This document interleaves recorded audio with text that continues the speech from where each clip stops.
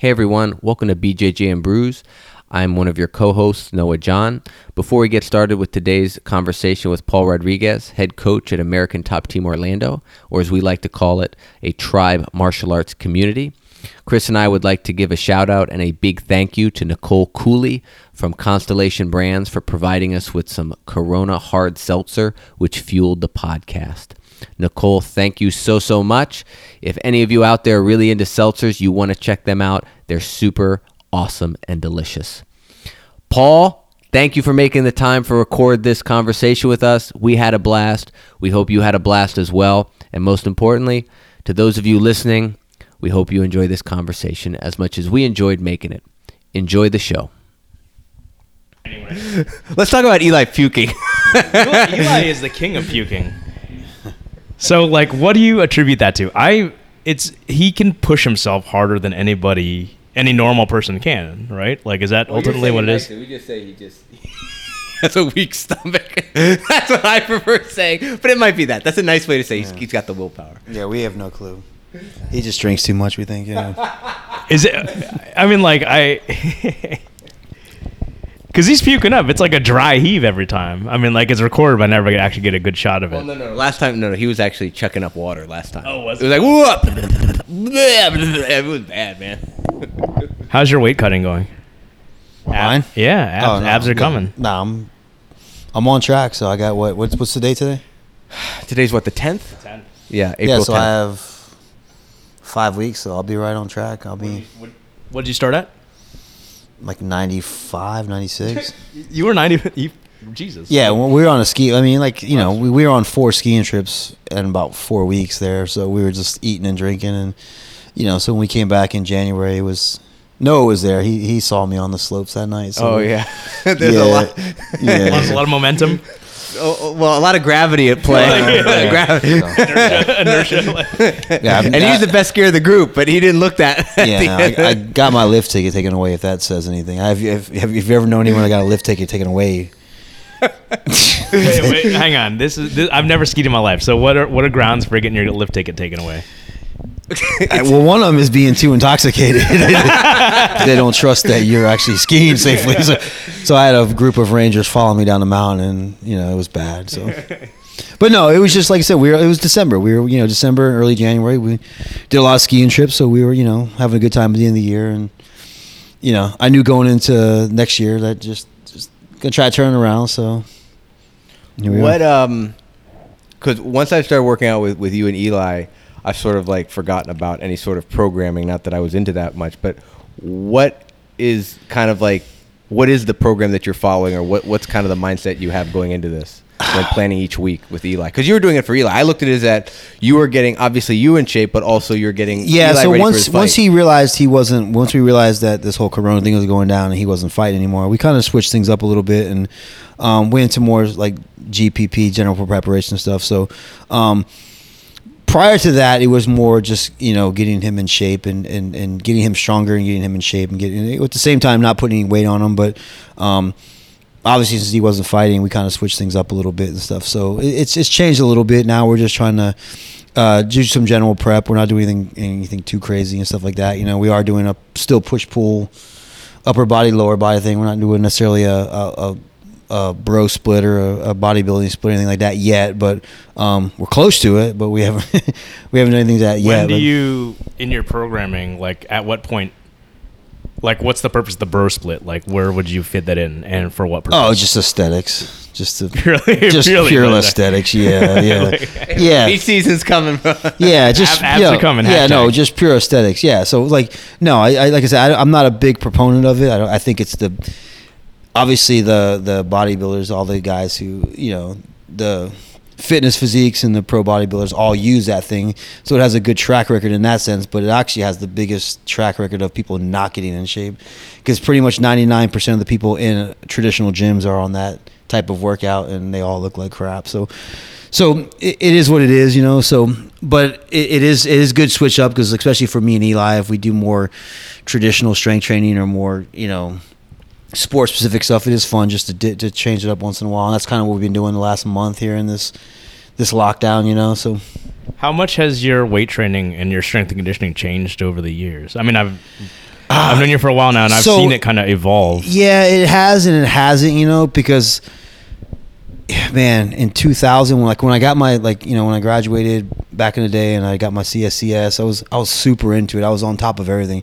Now I'm barely, man, I might, I don't know. So now I'm barely, I still follow a lot of the research, but I still have a membership to PubMed, but I barely look at the stuff anymore. So before it was and some of that is just because if you stay on there too long, no matter, you can just find whatever you want to do, you can find evidence to support your ideas. It's probably like everything in life, So if you have an opinion, you can probably find some sort of evidence to back your opinion. That's just true. It's definitely true with weight training. So that's so I'd say it's switched, but the stuff that I had progress with back in the day, I'm still kind of when you said about kettlebells. I used to be big into kettlebells back in between 03 and 010, like 2010. And I kind of got away from it and stuff, but I've like I said, I know how to use them and stuff. But when I look at some of the stuff, it's good, but I'm just not on top of it as much. So yes, it has evolved. Yes, it has trained.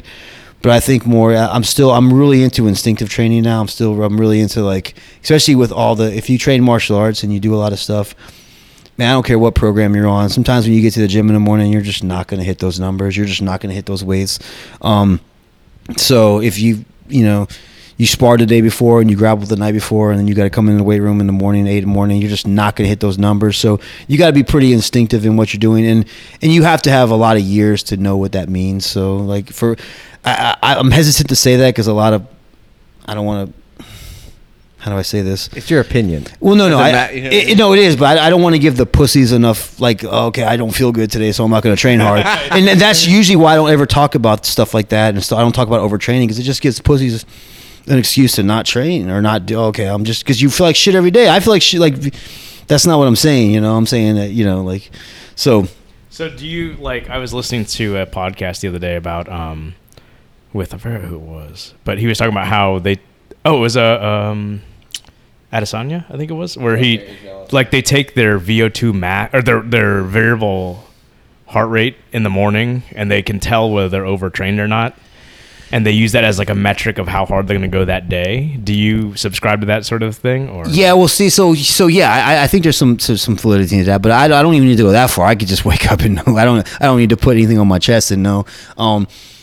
After, I don't know, 30 years of training, you kind of just know, how you feel sometimes, And granted, like I said, there's motivational things, there's mental things, there's stressors in your life, but I do agree with that, But I know all the guys have put a lot of time in their training. There is some value in instinctive training, But like I said, I'm cautious in saying that because that just gives guys who just are lazy and guys who are wusses I'm tired or I'm sore, I'm this, I'm that, bitch, you've been training a few years and you're not, you're just lazy, you're just tired. So and I'll say this, we always err on the side of going harder than lighter, it's hardly ever that we'll but so in terms of actually programming stuff, we have guidelines, but we don't have any strict numbers that we follow and stuff like that, and then obviously we'll obviously, especially when guys are fighting or you're competing, that's more important than anything in the weight room, So, what they're doing on the mats is more important than anything of that. So, how do you do you think it's possible to develop strength and conditioning or improve your numbers, improve your strength, improve your endurance? No. With the lifting? No. While also training? No. But no. It's it's an either or sort of thing. Yes, you can only ride fucking. You have one ass. You can't ride two horses. So yes, you are not going to get stronger. So you can get stronger while you're training, yes, but you can't get stronger while you're training to compete. You can't get stronger while you're training to fight. Now, if you're a beginner, you can get strong. If you're a beginner, you're weak already, so you can get stronger doing anything. So, but after a few years of training, no, you're not going to add numbers to your strength training. You're not going to lower your 40 time. You're not going to lower your 4 minute mile. You're not going to, your mile. I'm sorry, not 4 minute mile, but you're not going to lower your mile time while you're getting ready for a fight, and nor should you even be trying. So yeah, that's the thing. You can't do both things at one time. So whatever's more important. If deadlifting is more important than winning your fight, then deadlift. If winning your fight is more important, then train for your fight. But now, can you get stronger in between them when you're not in the gym as much and you're actually physically trying to get stronger, I think there's certain numbers that people should always try to hit. Certain guidelines that people should try to hit in between camps and stuff like that. So that's, you know, like you should be able to deadlift 2 times your body weight. If you can't, then you should be in the gym, you know, like, but once you get past that, maybe you don't need any more than that. So stuff like that, I think is so good. If you're in off season and you're an MMA fighter, you're a jiu-jitsu fighter and you want to develop your technique, is it a fruitless effort to be like, I want to develop my technique by putting hours in on the mat? And also, I want to get stronger by developing. Is that also an either or proposition? No, not at all. Because you can drill technique and you can improve your strength in the gym at the same time. Yes. What you can't do is you can't spar. You can't condition the fight. You can't, like Chris was saying, you can't put a heart rate monitor on and get your VO2 max up for your and train intensely, and then go into the weight room and say, okay, I'm gonna deadlift heavy. I'm gonna deadlift 90% of my 1 rep max tonight, because that's just not gonna happen. So you can't do those 2 things. But if you're just drilling throughout the day and then you're going to kick ass at night, but if you think you're gonna kick ass at night, then kick ass in the afternoon, then kick ass, later that night, it's just not gonna happen. So something's got to give there and stuff like that. So it just depends on where you're at in your training phase and where you're at in general. Like I said, once they're professional athletes, they should probably have enough strength. That's probably why they're professionals, because they've already developed that strength to compete. But they have to put some effort to maintain it. It's not like it doesn't. So yes and no. Like I actually think that maintaining strength. I think this is, I say this all the time, and I'm saying this right now because we're kind of shut down. For you guys that come back after not training for a month, and if you come back and you're like, I haven't trained in a month and I'm out of shape, I'm like, bitch, you were never in shape, because you don't. It takes a long time to get in shape, but it takes some time to lose it too. It's the same thing with strength. It takes a long time to get strong, but it takes a long time to lose that strength too. That's one of those things. Like, it's easy to maintain it for sure. Easy, like the body doesn't spend all its resources building strength and all that to just lose it overnight. Right? Yeah, that's the biggest thing. That's what I'm saying. Yeah, it's so resource hungry. Because I don't. It's going to be weird me saying this, but I went through a phase where I didn't weight train for 6-7 years, and I mean I didn't really lose that much strength. You didn't weight train for 6 or 7? Like, you mean like on a program? You did just like? No, I probably didn't go to the gym. I mean, I actually, I know this because I had a membership at, where did I have a membership at? LA Fitness. I had a membership at LA Fitness, and for like 5 years, and I never went. But I would always say I'm going back the next month, kind of like everyone does with everything. But like literally, I was paying a membership for 5 years, and I was like, I'm going to go next month. I'm going to start next month.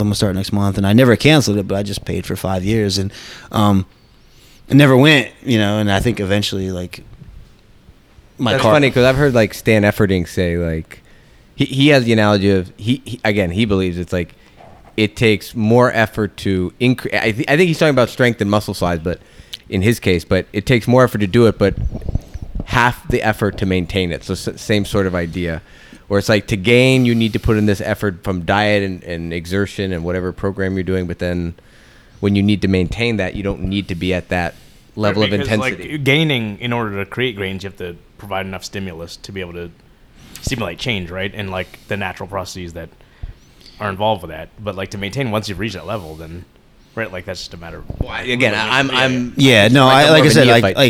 just saying, like, where I could not lift for 2 years and come back and probably get to where I'm at now in like 6 weeks. And how much do you attribute that to just the certain level of exertion you do just through martial arts training? Like, how that's got to be what's helping you maintain, right? Well, no, maybe a little bit, but no, just like I said, I just think it's just because like the human body, like I said, it's just kind of it's just naturally known, like, especially people who, like, you don't lose strength as fast as you think you do. You don't lose conditioning as fast as you think you do either. That's why when people are like, I took a week off and now I can't breathe, I'm like, bitch, you weren't in shape. Like, you don't lose your conditioning in a week. It takes 8 to 12 weeks to get conditioned. It takes 8 to 12 weeks to lose conditioning. Like, so is it a matter of they feel that way because they're performing movements less efficiently? It's psychological. So it's a timing thing and stuff? A little bit of it, yeah.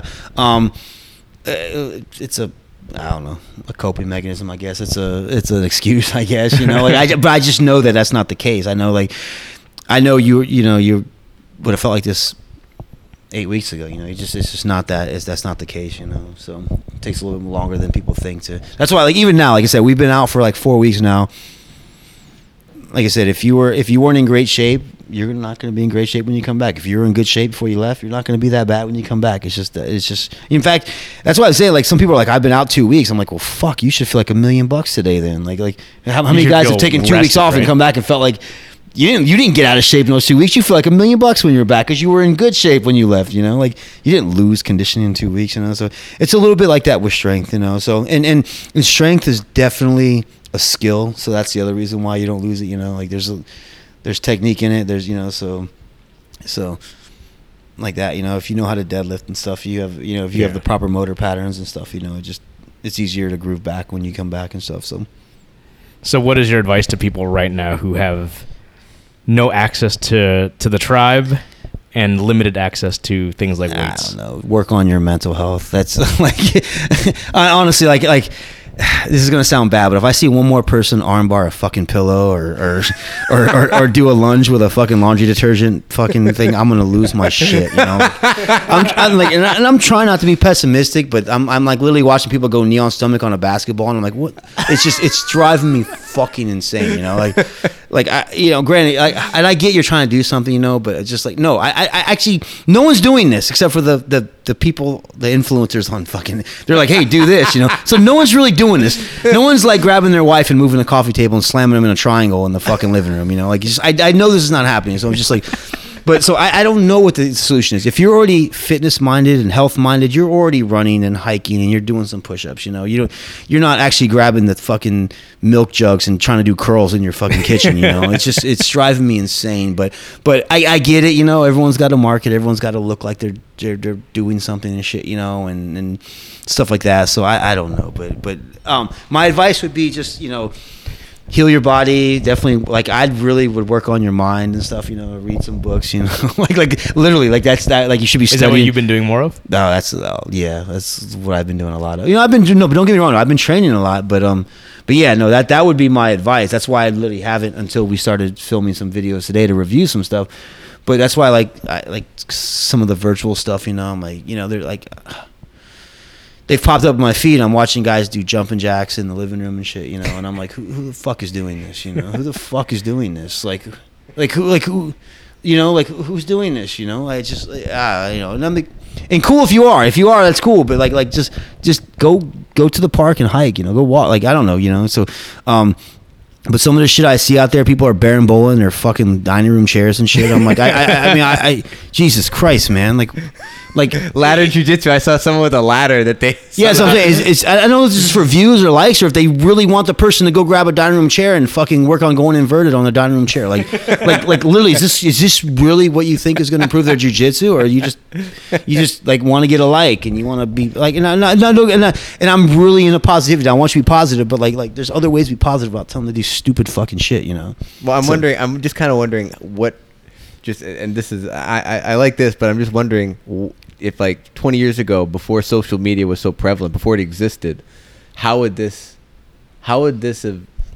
pandemic been influenced by that? Because so much of what we talk about, we'd probably be a lot happier. Like, I think, you know. Well, that's independent of having a pandemic. Like, I mean, I think people have shown it's like depression's gone up because of social media. It's like we're like kids are getting wired, so they get little dopamine shots whenever they get a like, you know what I mean, that sort of thing. Like that's its own kind of thing. But it is weird that, you know, we talk about how news is shared on social media, but now whatever your passion is, whatever your hobby is, whatever your sport is, people in that field are berimbolo. In our case, we're berimboloing tables and stuff. You know, it's funny. No, I was listening to an article on NPR about this, and they were like, you know, these like personal trainers who, like, their lifeblood is like live, you know, personal training. And they're going to this like free model on Zoom and whatever the hell it is, and they're like, oh, they're afraid that when this pandemic's over and people can go back to group classes, that people who have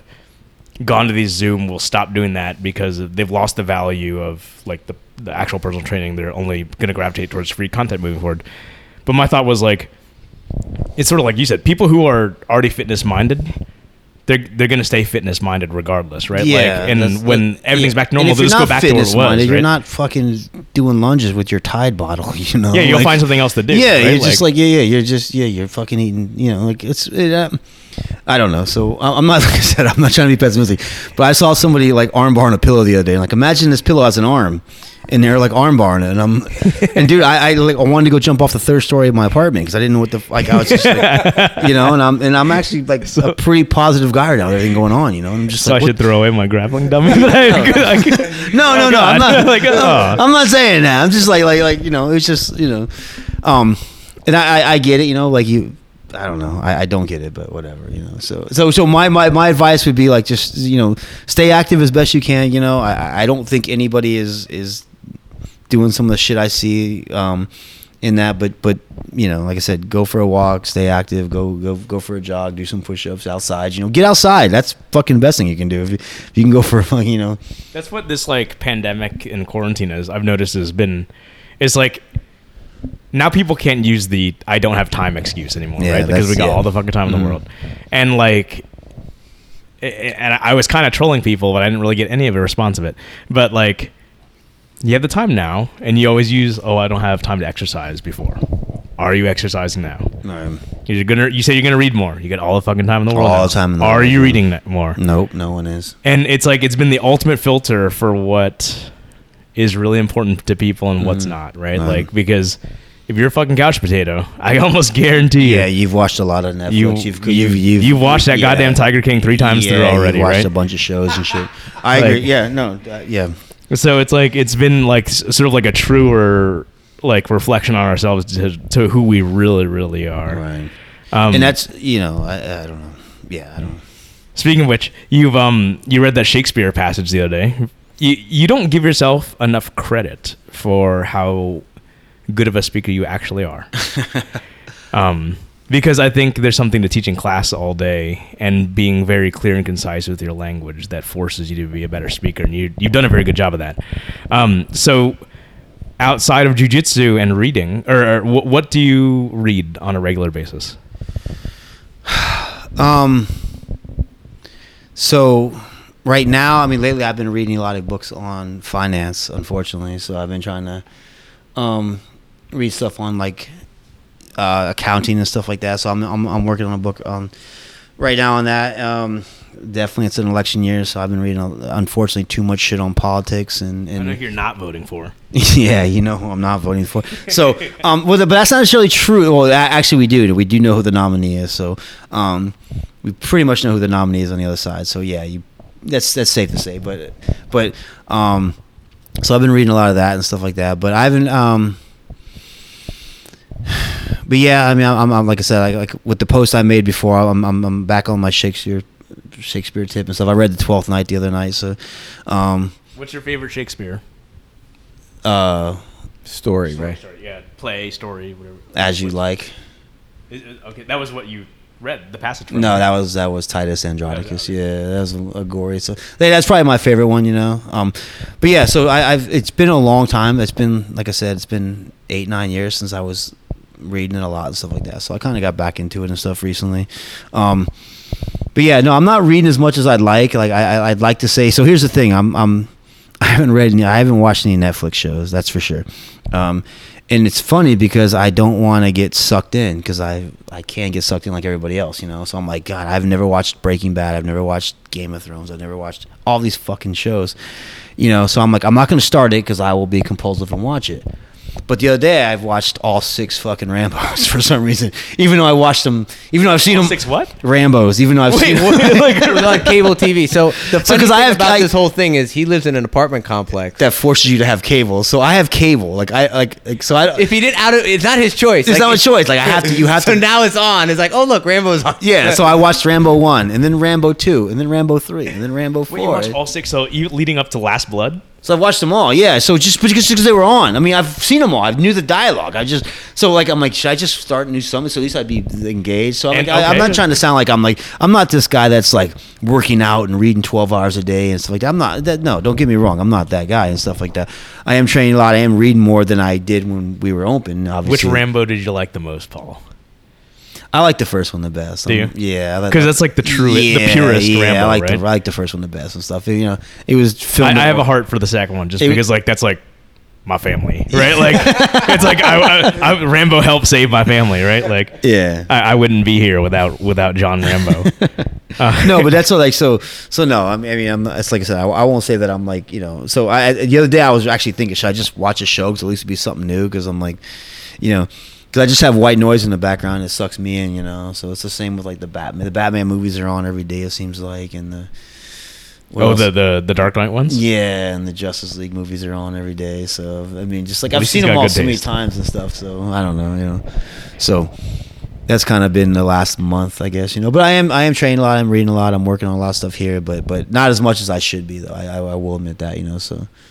How much, from a lifestyle perspective, obviously these are unique times, but your day-to-day as a head instructor and owner of this gym, how is your day-to-day differed from what it was like when you were a professional fighter fighting actively? Man, that's a good question. How's my day-to-day different? I had a lot less to worry about when I was fighting. That's all I worried about. That's all I did. That's all I never had to. I was a lot more disciplined, I should say. A lot more disciplined then? Yeah, but it was easier to be disciplined because all I had to do was just make sure that I trained here, I recovered here, I made sure I did this. So I was very disciplined in that sense. I'd say I have a lot more responsibility now, which I'm not as disciplined as, which I should be more disciplined in terms of some of the responsibilities I have as a business owner. But so that's definitely changed a little bit. But no, I was definitely a lot more serious when I was fighting. I was definitely more cautious of what I ate, cautious of what I did, like it's just, so. But you had what you would say is a narrower set of responsibilities also. Oh, clearly, yeah. That's all I had to worry about. That's basically all Who handled your programming back then? Was it you, or did you rely on some people that were? So with the strength training stuff, mostly me, but I didn't, like I said, but when I was fighting, that wasn't necessarily the most important thing. That was just but when I, like I said, so the strength training thing was I would kind of write my own things, but I would always do it around what other people had me scheduled to do, So if Bobby had me hitting pads, and if I was sparring on Mondays and Thursdays in pro sparring, and Bobby had me hitting pads on Mondays, I didn't have a lot of time in between. Okay, so maybe I can hit the gym on this day and this day. So I was like, what could I do here that won't hurt these days? And like I said, and that's what I mean, But when I wasn't fighting, I didn't have to do all the extra stuff, So that's why I was going back to our earlier conversation about when you get stronger and when you do that and stuff like that. So that's a little different, So, but yeah, I did. And it wasn't very prudent, I wish, like I said, but it was depending on when you're talking about. Like when we first started, there was no coaches in our sport. When me and Dean first started, there was no coaches in our sport, Yeah, that's the interesting part, right? Like in terms of skill development, programming, all that sort of stuff. I've always known you as a coach, right? And at what point did you have to switch from I'm developing skill, coming up with new things, new strategies, because you're working on it for yourself versus also working on it for your business as an instructor? Because that's when I first met you, was when you were an instructor, kind of trying to do both. When I first started coaching and teaching, all I coached and teach was other fighters. That was a little easier, for sure. It changed it up when you're talking about more for the general population and stuff. So my first few years, all I worked with was when I actually started helping coach and teaching and training, was literally this is what you have to do to be successful in a cage. I didn't really teach too many. That was later on and stuff like that. So it's a little different in terms of that and stuff like that. But yeah, I don't know. That's a good question with some of that. I think with the fighters, it's easy. I knew what they were doing. I knew what they had to do. I knew what they had to go through and stuff like that. And then the biggest thing is as jiu-jitsu and these Muay Thai and this martial art MMA got more popular, it opened up the demographics. More and more people started training, and rightfully so. People should train. There's a million reasons to train jiu-jitsu, and I'll say this, and I've said this before. whatever your reason is, like, fuck everybody else. That's your reason for training. If your reason to learn jiu-jitsu is to fight in the UFC one day, then that's your reason. If your reason is to lose 20 pounds, that's your reason. If your reason is because you want stress release, that's your fucking reason. Don't let if your reason is to get a black belt, I hate when people say don't chase a belt. If you want to get a black belt in jiu-jitsu, don't fucking let anyone tell you not to want to get a black belt in jiu-jitsu. That's your fucking reason, you know? So, but as the demographics got bigger, when I started training early, it was just like the only reason you want to learn jiu-jitsu was to fight. That was the biggest, you know. So as it's changed, you know, that's my role as a coach has changed too, you know. Like the curriculum has changed a little bit. Okay, now how do we make this to where more people can participate and get the benefits that they're trying to see out of it without necessarily watering it down, you know? And that's a long discussion there. That's another podcast. Yeah, no, that's my you know, I don't want to rant today, so I'm not being pessimistic today, so. You know, there's no pessimism. So like how, because like I'm an instructional guy, like that's how I feel I sort of learn the best, and it's almost like academic where I feel like I learn the best when I watch something, I learn from you, I take notes about it, I take mental notes about it, and I have to like sort of like repeat it in my head and drill it. What have you always done? Because I think you said you said you don't like instructionals, you actually like watching tape, right? Like because you do a lot of very unique stuff. Like, how much of it is like laboratory on the mat? You have something in mind you want to work on to add it to your curriculum, so you play with it against students without them really knowing it to get a real good look at it. Like, how do you structure that?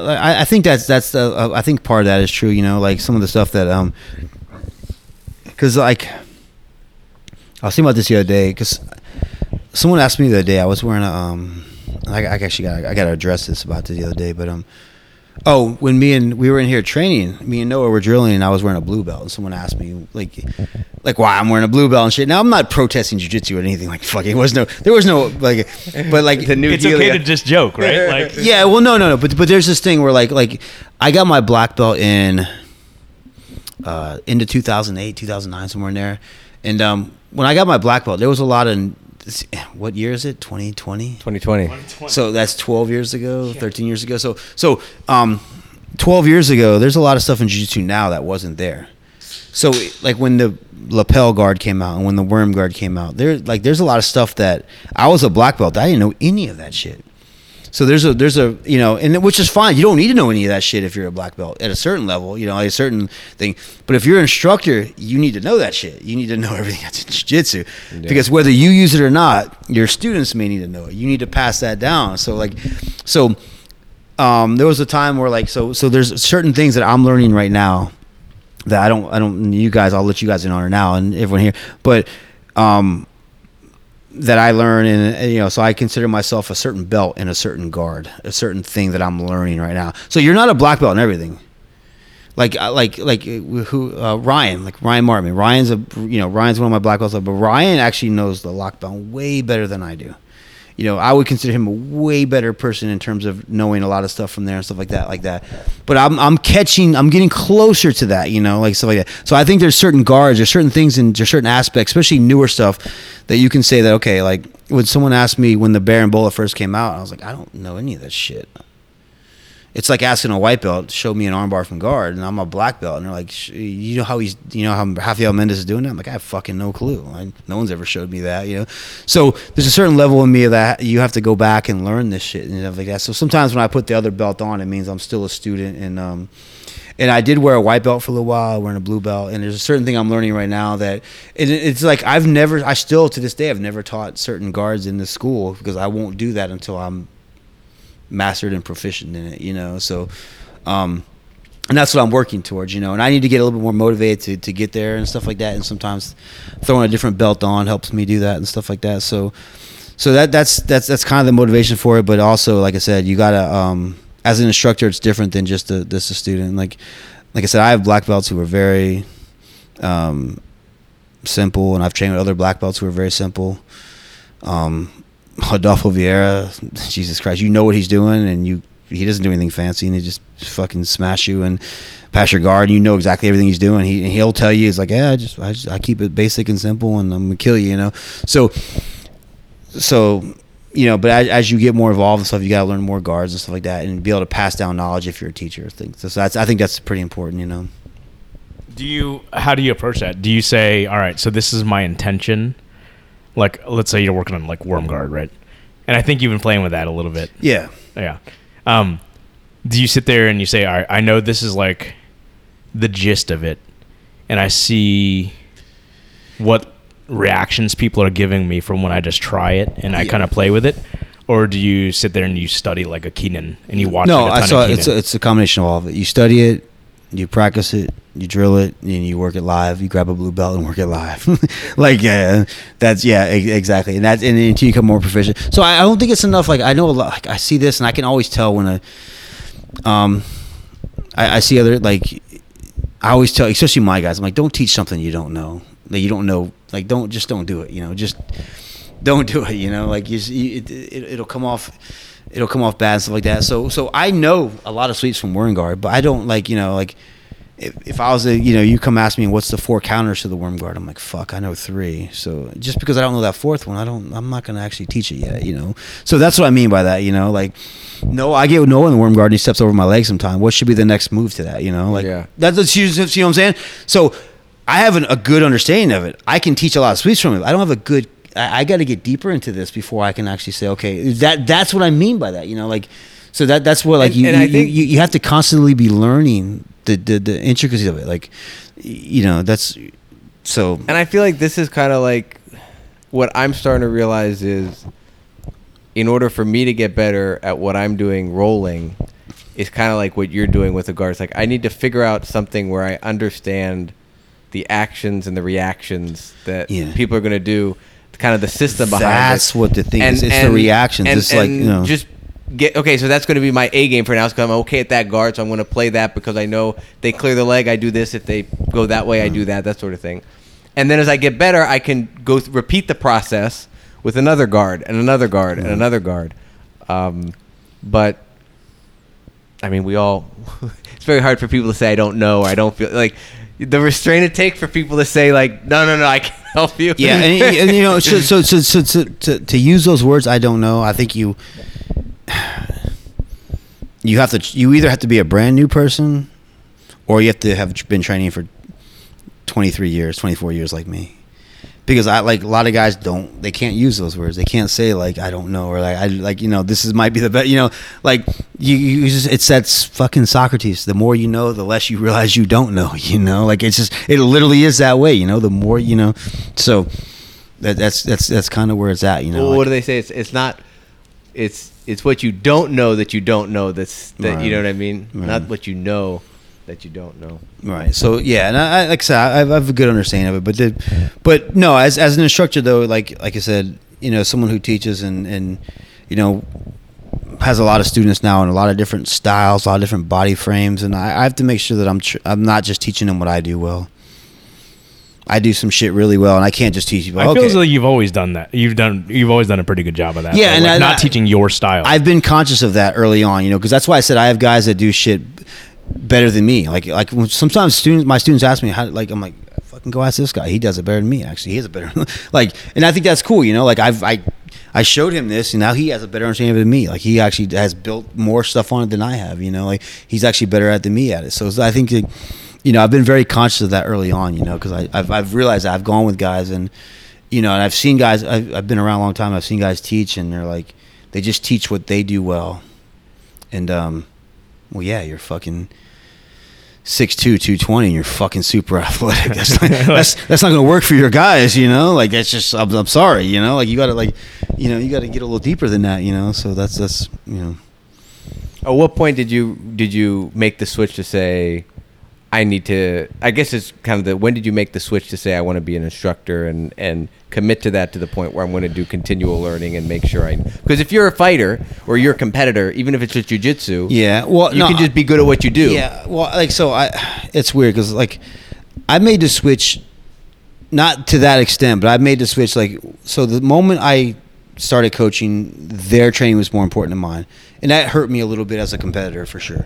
I mean, there was times where I had fights coming up, and I'm cornering guys and coaching them, and I still had a fight coming up, or you ever go to a fight like the hugest fight of your life, or go to Japan, go fight in Pride with your students in your corner, and you know what I'm saying? Like that's where I was at in a lot of stuff, because I didn't have, like, at the time I was more worried about their training than mine. So early on, I always put their training before mine. I always make sure that with that and stuff. But in terms of identifying myself as a coach more, I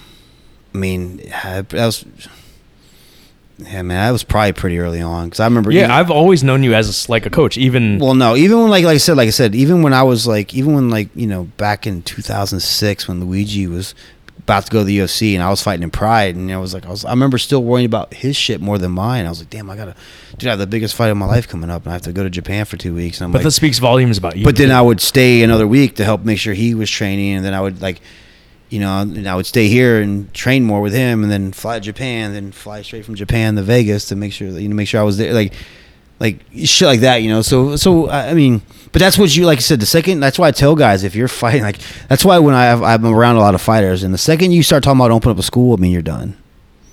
Like, you're just like, if you want to go and, like, if you want to, once you start stepping out of that, I'm not saying that's what I did. We were kind of forced into the situation a little bit.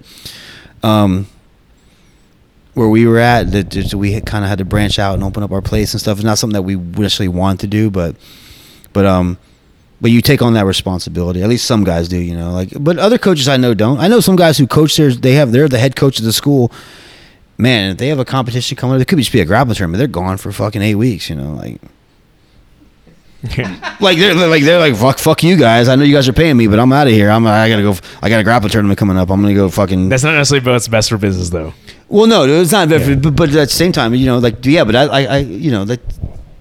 so. This might be best for their career, though. It might be best for their grappling career, yeah. Like, so, but like that's the case, and don't open up a school. Don't say you're their coach and teacher. If you're, So, but maybe it is. Or maybe the students are understanding, appreciative. I don't know. But that wasn't the way I could see it. It was like, when I had a fight and we opened up a school, I didn't go down to Coconut Creek and train. I didn't like, I went down to Coconut Creek and stayed in there a lot of times when I was on American Top Team, and that was before we had a school open. That was when we left Marcy with Gracie Raja, so I was down there when we didn't have a school. Second we opened a school, I was like, well, I have students, I have fights, I got guys I got it here, so I never went down after we opened up, and that's. Isn't that one of those shit? I still haven't been down. In order to be like a fighter, you have to be kind of selfish. And you do, because it is about you. Like, it's literally your livelihood. You do. Right? It's your career. I agree with that. I have no problem with fighters being selfish. I got a problem with a coach being selfish, but I have no problem with a fighter. Like, dude, you have a small window to compete and win and train, and like you got to be selfish, man. You got to do what's best for you. Like, when guys, you have to. I have no problem with that. For sure. So I don't know. I'm just listening. I don't know. No, this is fun, man. We finally got him on. It took a couple shots here and there, and a high alc. Oh, by the way, a literal shot. Yeah, correct. So today's official sponsor, Corona Seltzer. There you go. I hope their facilities open up again. I hope so too. So this is a little bit late, but I am mentioning them. Thank you, Nicole, for sponsoring this podcast. I think you sponsored John Rumsey's going away party also. So Corona, this is.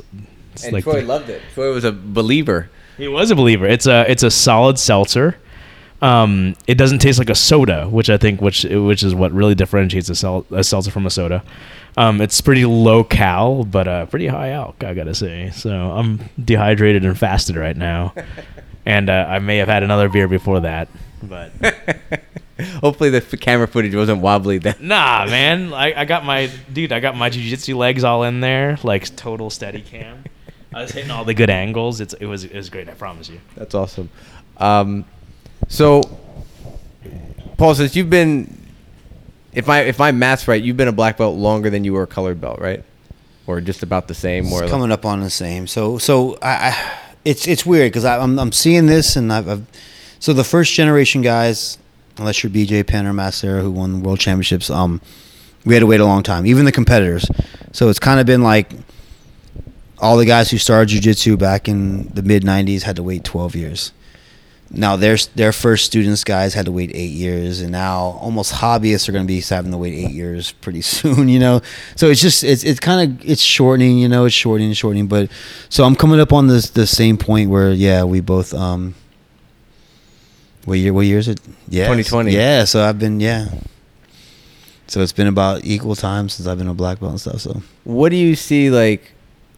I can kind of imagine, we've kind of talked about this a little bit to varying degrees, but how would you differentiate your typical, say, purple belt or blue belt here now in 2020 versus what those competitors were like when you were at those belt ranks? Okay, so this may come off a small bit controversial. Maybe not. I don't fucking know. Who gives a shit? It's your opinion, man. So you're saying competitors. So the best competitors of today. Competitors or did? So hold on. Let me read it. I'm gonna answer both questions. The competitors of today would beat the competitors of 15, 20 years ago. They're just better. Like the best black belts today will beat the best black belts from years ago. Best blue belts today will beat the best blue belts from years ago. But on average, that's another question. That's where and this goes back to what I was saying earlier. If you walked into jiu-jitsu school in 2001, 2002, you didn't have any hobbyists in the school. You did not train jiu-jitsu in 2002 because you wanted some stress relief from work. That just fucking wasn't the case. You did not train jiu-jitsu because you wanted to lose 10 pounds. There was a fucking, in that sense, it's weird because if you had a purple belt in 2002, you were just a tough motherfucker. Now you can get a purple belt in jiu-jitsu in 2020 and just be like, hey, I've trained 3-4 years and I've been consistent. I know my techniques. That wasn't the case back in the day. Back in the day, you had to be you wouldn't have been there. You just wouldn't have survived. That was just the nature of the martial art back then. It was just, I'm not saying it was good or bad. It definitely wasn't very smart, but it's just what it was. It was just like you're just we're gonna throw you out there and you're gonna just take it. And so that's why classes, the whole school would have, it wasn't very big and shit like that. And so. As the martial art got bigger, like the training methodologies got better, so it's opened it up to more people. But there was no way. I look at some people today, and I'm like, man, you would have quit fucking 2 years ago if you trained back in then. And that's not good. I'm not saying that's good or bad. I'm just saying that's just the way it was, So if you were to take the average, like you pluck that purple belt and put them against the purple belts from then, I don't know. Now the best guys, obviously, they're better trained. They know more techniques. There's more to the art. Train smarter, Is there any truth to the kind of the statement that from a technique point of view, the guys back then of that generation knew less, but what they knew they did better? Yeah, that's definitely because they just because there were less techniques, but they drilled those techniques just absolutely, yeah. Like so in what as you train jiu-jitsu more, you'll find out is all the shit you learn early on. The fundamentals of everything is the most important stuff, and what I mean is the fundamentals is. It could be the fundamentals of the worm guard is going to be the best part of the worm guard, the fundamentals of the Barambola is going to be the best part of the Barambola. It's not going to be I wrap it around his neck 6 times and then go double invert. It's going to be the initial state. Like, so yeah, absolutely. Like that's definitely true. Cause that's, and that's where like I said, I don't know who I was talking about this the other day, but even me, I think about this sometimes when I'm trying to do the curriculum. We live in a society now where it's like you have to keep people entertained, and if I was to stay on something too long, people would get bored. How much do you, when developing a curriculum, keep the fighting aspect of jiu-jitsu in mind? So I go back and forth on this. Sometimes I'm like, it should be a bigger part. Sometimes I'm like, well, it's like what the market wants. I don't know people. Yes, people want to feel safe and they want to feel confident, but not. A lot of people want to train jiu-jitsu because they feel like they're going to get mugged in their parking lot. There is people that think that, but that's not the biggest reason, They want so I get that, and it should be a part of it and stuff like that. And I go back and forth on this one. So, this is one of the things that I'm most like, I definitely need to come to a conclusion on this, like, I don't think it should be like, the Gracies in California. They have their whole white belt to blue belt is a combative. Is self-defense. Purely self-defense. It's purely like, okay, this guy's gonna headlock you, this guy's gonna punch you, this guy's gonna try to choke you in your guard, So we teach jiu-jitsu in our first year. We teach a lot of jiu-jitsu, not just self-defense in our curriculum. So clearly I still value it, but not as much as I used to, though. So yeah, that's one thing I'm still trying to work on. And it's tricky because you have to, like, this is a martial art, but this is still a business. What do people want? If I say, hey, we're gonna work on self-defense stuff. I mean, are people gonna tune out, or they just want to grapple? They want their stress release and they want to roll and have fun and stuff like that, or they want to worry about well, why does the bully headlocking them in the playground? Like are they actually worried about that? That's not why I'm here, asshole. I want to grapple.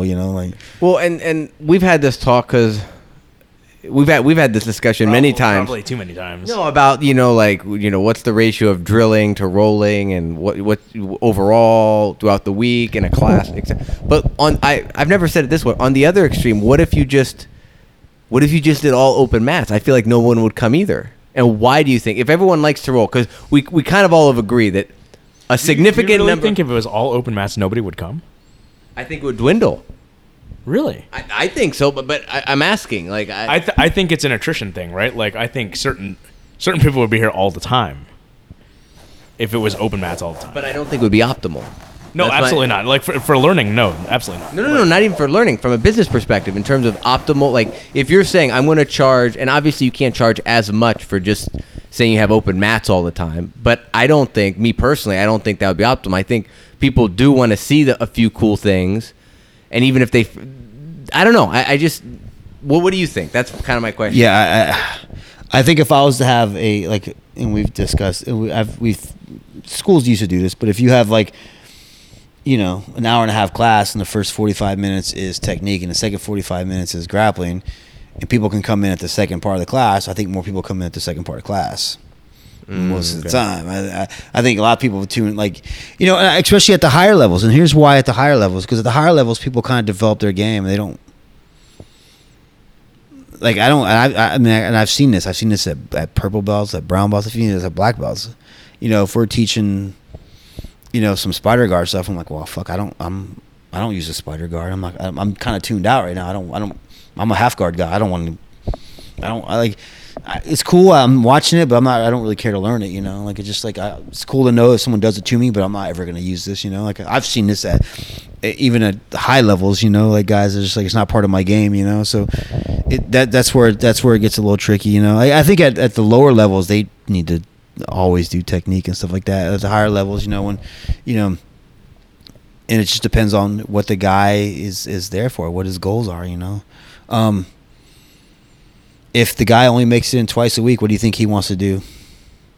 Oh, we've talked about this. He wants, yeah. You want bang, bro. So that's exactly right. If a guy can, hey, I can make it on Tuesday and Thursdays and every other Saturday. What do you think I want to do in those 3 hours I get a week? I want to roll. I don't really care about learning another triangle escape. I know 3 of them. Those work good for me. Let's roll. So that's it gets but tricky. Most of the people that come in the door aren't at that level where they know 3 triangle escapes. That's the thing. That makes more sense if that's you're brown. That's why I said that's why beginners should grapple a lot less. No, I agree. Beginners should grapple a lot less. Advanced guys. Like I said, if you make it to purple and brown, maybe you kind of know already, whether you want to learn or whether you don't, whether your lifestyle will let you, you kind of okay, I'm a purple belt and I'm getting fucking smashed. Maybe I should learn more, but I'm a little stubborn. I want to, so that's it, Well, that to me is the rational thing. That's always been my counter argument to me is I feel like unless we're going to just say that people are irrational, which I'm not opposed to. I'm not saying that's not a possibility. Okay, I'm but let's give people the benefit of the doubt and say they're rational. The only way you're going to get better in terms of the way you perform in a role is if you acquire new technique and practice them. You will get tougher and you will get better at what you do. And there's different parts of And this is where I got to get a little better out of, and maybe getting people to buy in. But there's different sections too. There's when I hear technique, I'm like, or drilling. Is drilling like drilling what you already know? Because drilling is different than learning. Like learning a new skill is not drilling. There's drilling, there's live action drilling, there's learning new skill, and then there's sparring. Like those are all different segments of training and stuff like that. So which is the part you feel that the average student wants to not do? Learning. So you're saying they want to drill, but they don't I want think to they learn. would be more like, okay, if I tell guys, hey, I want you. So if I'm teaching guys a new spider guard pass, they may feel it, they may not. If I say, guys, we're gonna drill spider guard passes, do what you do best, they're gonna drill the ones they like to do. Like they're gonna be like, okay, when the guy goes here, this works for my frame, this works for my size. Like Jamie's spider guard pass can be different than Xander's. Like Xander gets away with more. Like Jamie's 130 pounds. So. But if I'm showing this, so I think more people like I like that type of drilling better. Like, I'd rather drill butterfly guard passes and if we're drilling, like I said, I want to drill what I do. Turn the timer on, let's drill. At what point do you feel though that people, because like you said, you know what you're good at, right? Like that takes a certain amount of self-awareness. Yeah. And where do you think of a student kind of develops that certain level of awareness to be able to know what they're good at and what they're not good at? I mean, hopefully it's ideally, it's just going to sound weird, but not till later on, because if they think they know what a blue belt, they're fucking morons, hopefully they learn it closer to brown belt, hopefully well, I'm a blue belt. They don't have this fucking thing in their head or they know what they do good at blue belt, because you don't know shit at blue belt, So hopefully it's not till later, stuff like that, But there's things that there's movements that I don't necessarily like to do in some positions, And can I get better? I'm sure, but there's, I don't know, you got a limited amount of time, limited amount of things. I believe in the 80-20 rule, so it's so that's what I mean by that. So I think all students will value learning. Don't get me wrong. I just think if you put, okay, guys, we're gonna spar, drill, or learn in order, at certain levels, guys would rather spar first, especially if they don't get to train that much because they want to get that mat time in. Then they're gonna fucking want to drill, where they can just do what they like to do because they want to, and then lastly, okay, what do you have to show me? What are you going to show me? What works for you, I can add to it. Now that's at a higher level. Like I said, blue belts, you should be absorbing everything still. Should be. Yes. But that's also if you're a cocky blue belt, fuck off. Even maybe purple belt. If you're a cocky purple belt, get the fuck out of here. Cocky brown belt. I mean, if you're ideally at brown, if you got a brown belt, hopefully you have a pretty good understanding of jiu-jitsu and you understand what's So what is your definition now of all the different belt levels? People always, it's, everybody's got their sort of what a white belt is. We don't be. Oh, are we? No. What is the takeaway for a white belt? What should the focus be for a white belt? Fundamentals. I mean, it should be. Not. I don't mean necessarily submissions, but it should be balance, grips, understanding what you want to do. That's the biggest thing right now. I work with some people privately, and I'm like, what position are you in? What are you trying to do right now? Where should your weight be right now? This is the biggest thing. With some of the white belts, okay, you open my guard. I went to a knee shield. Where are you putting your weight? Not there, because you just got fucking sweat because you were. That's that. I think that should be the first thing, is understanding that. A certain level of awareness. Yeah, like understanding what you're trying to do. Early on, well, I granted so especially in the first few months, okay, I guard's not good. Guard, I don't want to be wrapped. This stuff like that. So, and then as you go closer to blue belt, then a deeper awareness of what's going on and stuff like that. So, and how to apply stuff like that. So I think that's, with the other ones, it just depends, but I definitely think with white belts, I think sometimes it's too much emphasis on submissions. And I get it, jiu-jitsu, when you first train, it's new, it's fun, that's what we're doing here, we're here to, you're actually literally trying to tap people out. So I get that's what you're trying to do. You're not trying to keep your posture in the guard. You're not trying to keep base and break the guy's posture in the guard. You know, you want to arm lock him, so you throw up this dumb arm lock and he passes your guard and it smashes you. Like, so I get that's what we're trying to do. You know, so but and you the only thing, and it's you know, there's nothing you can do about it. The only thing you can do is train more and let that happen. And then you realize, okay, maybe I need to learn better, this better. You know, see, no matter how many times you tell somebody that's important, they're not going to do it. So, what how did you guys back in the day go about finding like new knowledge? Because like nowadays, I mean, even I'll notice it. Someone will come in and they'll do a technique that I know 100% they saw on Instagram or they saw on YouTube. Like, it's like, you know, you're a white belt and we haven't taught this and nobody does, you know. Or it's like when when someone starts using lockdown in fundamentals class, and then suddenly there's like an epidemic. We have the lockdown epidemic where everyone puts people in lockdown because like, oh my God, this works. So, I mean, if you're talking about the first like 3 or 4 years, if you're talking about, early on, we'd go to seminars. I was the early on. And then we actually cross-trained with some guys in Miami. So if they knew some stuff if they cross-trained with some guys, then we would train with them and stuff. That was kind of early on. There was no internet. There was no, it wasn't until about 2000, 2001 you could start buying like VHS tapes and shit like that.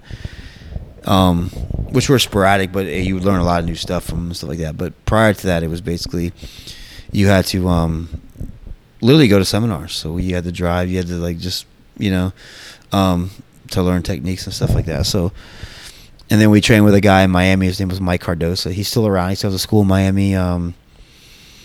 He used to train with the FFA guys and stuff. He has his own school now, but I saw him at the UFC. He's a ref. He's a fucking super knowledgeable dude, one of the best guys I've ever trained with and stuff in terms of knowledge and stuff like that. Went to Abu Dhabi and stuff like that. But he would train with a lot of guys, and we'd meet with him, and we would exchange techniques and stuff like that. But that's kind of it, in terms of early on and stuff. And then when we moved to Orlando, that's when we, it opened up a little bit more. It got a little more popular. People started making tapes, and then we actually eventually started at Marcios and stuff. But then when I noticed, like, even when we started there, like, I mean, a lot of the new stuff I was learning there, I was like, wow, this is great. And then Dean brought the Marcio Featosa tapes home one day, and it was basically those whole tapes. So it was like, so they were actually getting them from Featosa too. So they actually got them, the same tapes and shit, so. Were people like more possessive of knowledge? Was there like trade secrets back then? Because nowadays it's like it's hard for anybody to do a technique. Like you can do a technique in a tournament, and nowadays it's going to be recorded and everyone can see it. Whereas back then it's like if someone was good at something, the only time you might have seen it is when that person competed. Yeah, I think there's some truth to that. I think up until later on, people were just trying to make money and sell as much, like, But I think early on, I think there was some truth to that. They would make tapes, but they didn't want to show like trade secrets and shit. I think there was some truth to that, for sure. Like they didn't want outside people learning new stuff that they might use or do. There's some definitely truth to that. And then probably around when Marcelo Garcia started, I think that's when it just kind of opened up to the floodgates, And that was like 2004, 2005 when he released the X-Guard stuff, because that was new to everybody too. No one had seen X-Guard till March, and I'm sure it was around, but until he actually, this guy who no one ever heard of, beat everybody in Abu Dhabi, and a year later he put out the X-Guard videos and stuff, and that's taught the blue belts now. Like, before that was like only one guy in the world was doing it, Yeah. Now it's like every blue belt in America knows the X-Guard, whereas 10 years ago it was like, fuck, like that was fancy, so. And that's, so do you feel now the sort of like open source learning has benefited jiu-jitsu? Yeah, I think so. Yeah. I think the more learning, and like I said, I fell for this too a little bit. Sometimes people equate new with more advanced, and that's not necessarily true. So the X-Guard is not. It's tricky to get into, but it's really easy to finish once you get into it. So, but a good example is like I tell people it's easier to learn a butterfly guard sweep if you take a guy off the street. It's easier to teach him how to do a butterfly guard sweep than a scissor sweep. they will butcher the scissor sweep over and over and over again because they don't know where to put the knee, they don't stretch, they don't lift up, they don't grab the collar right, they don't hold the sleeve right. It's easier to teach someone to, hey, this is the proper butterfly guard, now just fall on your shoulder and sweep the guy over. But we equate the butterfly guard with being more advanced because it's open, but it's actually easier to do if you're in both positions. Put a guy in closed guard, I felt for this too. I would equate with like, oh, it's I didn't know this till I was a purple belt, so you guys can't know, but that's not necessarily true. Like the Berimbolo, if you know how to go inverted, it's actually pretty easy. Actually, like it was just because it came newer. Like just to go inverted and just to take the back, it was like if you can just put your feet over your head, you can get to it. It's not. There's way more advanced De La Riva sweeps than the Berimbolo. Like the Berimbolo is literally can you go inverted? Because if you can take the back, grab his belt, put him on his hip, and go inverted. Done. Some of the sit-up sweeps from De La Riva, super advanced. You got to stretch him out. You got to sit up. You got to pass his arm through his leg, rotate your hand to the collar, push him, come down, come up, and finish. Like that's advanced. But that was in jiu-jitsu when I started. But so we equate that with being old school, but we equate the Berimbolo with being like more advanced, but it's not. So sometimes you got to understand like what's.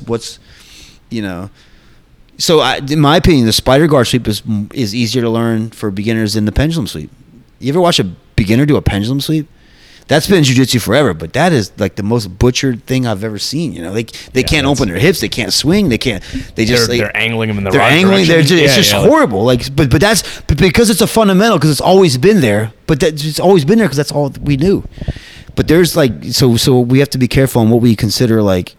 Newer is not necessarily more advanced. So that's an interesting thing because Ryan Martman and I get into arguments about, Ryan LaFrance get into arguments about this all the time at work. When it was a little free time, he's helped me pull an order or whatever the case is. I have my idea of what a fundamental is, and he thinks that's all just completely nonsense. Right. What is your definition of a fundamental? So you mean like... Fundamental what? Technique? Fundamental technique, fundamental. Because I tend to play concepts like a fundamental concept of like what makes a sweep work, what makes a submission. A sweep work is a really easy one. Submissions, there's so many different submissions. Right. And his mindset is like fundamentals are sort of like nonsense, and like that's fundamentals are there just because of like dogma, and dogma gets passed on. Right. So like. And there might be some truth to that, but don't get me wrong. Like to me, like that's going back to what I was saying earlier about like what white belts should know. Like I don't think a white belt should necessarily know like it shouldn't be this submission, but they should know like what they're trying to do. They should know balance. They should know grips. They should know what this guy's trying to do to me. They should know. That's what I mean more by that. Like in terms of like necessarily technique, and that's what I mean by like what I was just saying. Like some things, and I fell into this trap. That's why I was like when I was starting to redo my curriculum, I'm like, man, that's why I had the butterfly guard sweep in in a white belt curriculum, because it was like, man, that's easier than the pendulum sweep. The pendulum sweep's fucking harder to do. Like I know this, and I know this from teaching for 13 years, like watching white belts try to do it. You suck at it, It's just it's not an easy movement for you, So there's certain movements that are, but because the closed guard is a better position for them to be in, because they can. It's actually a butterfly guard, they're more likely to get their guard passed than a closed guard because they still have to open the guard. So that's why we acute it with the fundamentals. So there's so many variables there and stuff like that. So yeah, I'm sympathetic to what Ryan's saying there in terms of like dogma, but at the same time, I'm more I break it down to more basics and stuff like that than even techniques. It's just more, if you're in the guard, I don't even care how you're open right now. Like, where should you be? Where should your weight distribution be? Where should your hands be? Where should your head be? Where should your chin be? Stuff like that. So I think that'd be a little bit more important than. Is it?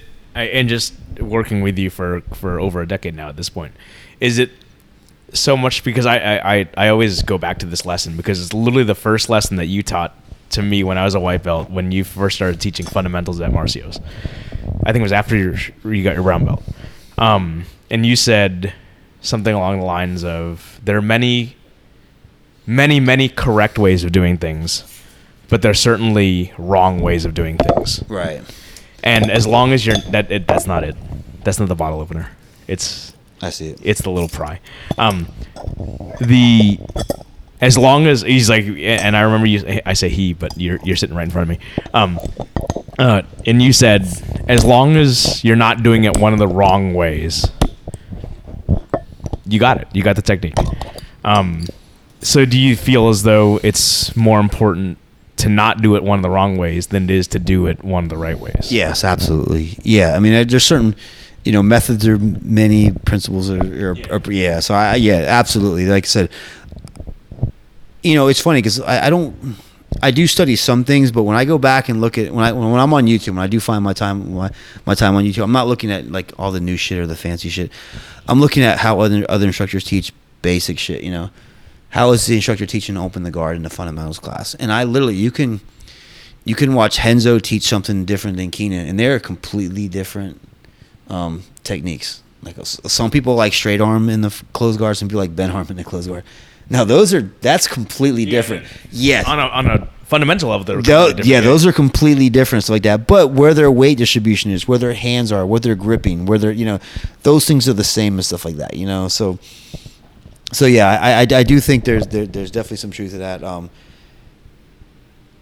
In terms of doing it wrong and stuff like that. If you're in the wrong position, you'll learn, and you'll learn fast why he was in the wrong position and stuff like that.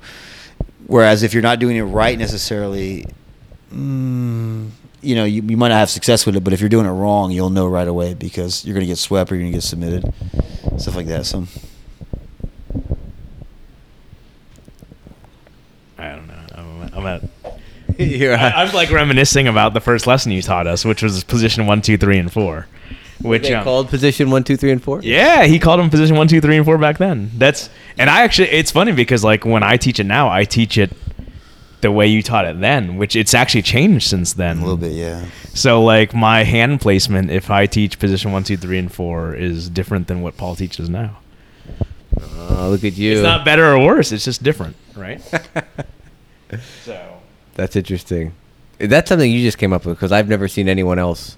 I mean, I see Kesikatami, reverse Kesikatami, and that kind of stuff. Yeah, I just thought it was easier to say 1, 2, 3 to put no. Yeah, because everyone has these weird names, and and I do agree that at a certain point everything needs to be like that. Like I don't know if it was Danaher or somebody. Maybe it was Danaher talking about like you have to have your own vernacular, your own vocabulary first. Yeah, you have to develop that. That's how information is properly. Yeah, you passed. have. Yeah, and I agree with that. So and ironically, the stuff that I've done here internally, actually, people know better than the stuff that I haven't done. That's what I'm saying. So until we come up with names and stuff like that, and you start, I don't know if codifying is the right word, but what I'm saying, you can pass down the knowledge easier and stuff like that. But that's why 13 years later, you can still say, I remember positions 1, 2, 3. Literally 1, 2, 3, and 4. And everyone since then can know it too, But then again, like it's also the onus of the student to like to take what they've learned and like develop also, right? Like you taught me those techniques, right? But like, and I know you hate this, but I'll reference SBG. Like he hates it so much that I reference SBG. But like. The reason why positions 1, 2, 3, and 4 work is because, like, how do you block out a regard, right? It's using your hand, your hip, or your knee. And if you look at fundamentally position 1, 2, 3, and 4, what are you using? Your hand, your hip, or your knee to block out the regard, right? So, like, that's the it's you systemize that first. Well, and the thing I've noticed is that not that I've certainly haven't been to too many other. I've only been to a jiu-jitsu camp and dropped into another gym, so I don't have too much experience outside of this gym. But even when I look at videos and stuff, how Paul has structured side control with 1, 2, 3, and 4 is a lot farther along than what I see. People just talk about side control, and the thing is when I see like a side control escape, a lot of what their escapes are, and they probably do know it, but it's an escape from from one of the positions where the person on top does not adjust at all to account for that. Whereas what you're teaching is kind of an escape system from bottom. It's like heuristics. Exactly. Right? If you're in this position, you start your escape. If they don't counter you, you're out. If they counter you, they're going to end up in position 1. Right. Now you're going to end up framing here, and it becomes kind of a system of transitions. And I'm starting to wonder now, like, well, shit, we need names for like different hand placements. Like, am I going to be cross facing the guy in side control? Everything. Am I actually on the other side covering his head? And That's why I've been watching wrestling videos to see how they like how detailed they. And I've never wrestled in my life in like a formal wrestling thing, so I don't know like full Nelson, half Nelson. all yeah, that. create like yeah, but where like you know. There's got to be intricacies to that martial to what they do, you know, in terms of how they label things and name things, and And it's like where the they oldest sport. So where they place their arms and stuff like that, you know. So it's got to be like, you know, they can't just be, you know, yelling body parts and shit, you know, like exactly. you know. So it's, you know, But it's definitely gone a long way to at least these are 4 major body orientations people can be in Right. side control. yeah, and I think that's initially why it was like, you know, just to block their escapes in these 4 positions, you know, and in north south would be 5, you know. We never really did that one, but that would be, you know, the 5th one and shit. So How much have you? So like, there's the idea of like pure jujitsu. There's the idea of like pure wrestling, right? Like, how have you, in your 30 years of training now, integrated like principles of one to the other? That's a super broad question, but yeah, so what do you mean by like pure jujitsu? Like, you mean like when I think of pure jiu-jitsu, I You mean think like of Hoist like Gracie IBJJF, Hoist Gracie, Oh, so pure you- jiu-jitsu for fighting, you know, and like obviously like that got nullified at some point, you know, by way of like Shamrock and Severn and that sort of thing. Like, Right. how much have you like, hey, I saw this happen to them, so I need to work on this to be, and sort of like open up the possibilities from there. I don't know, like, so when you say pure, so because there's 2 different things there, like, you know, like Hoist is definitely different than IBJJF, you know.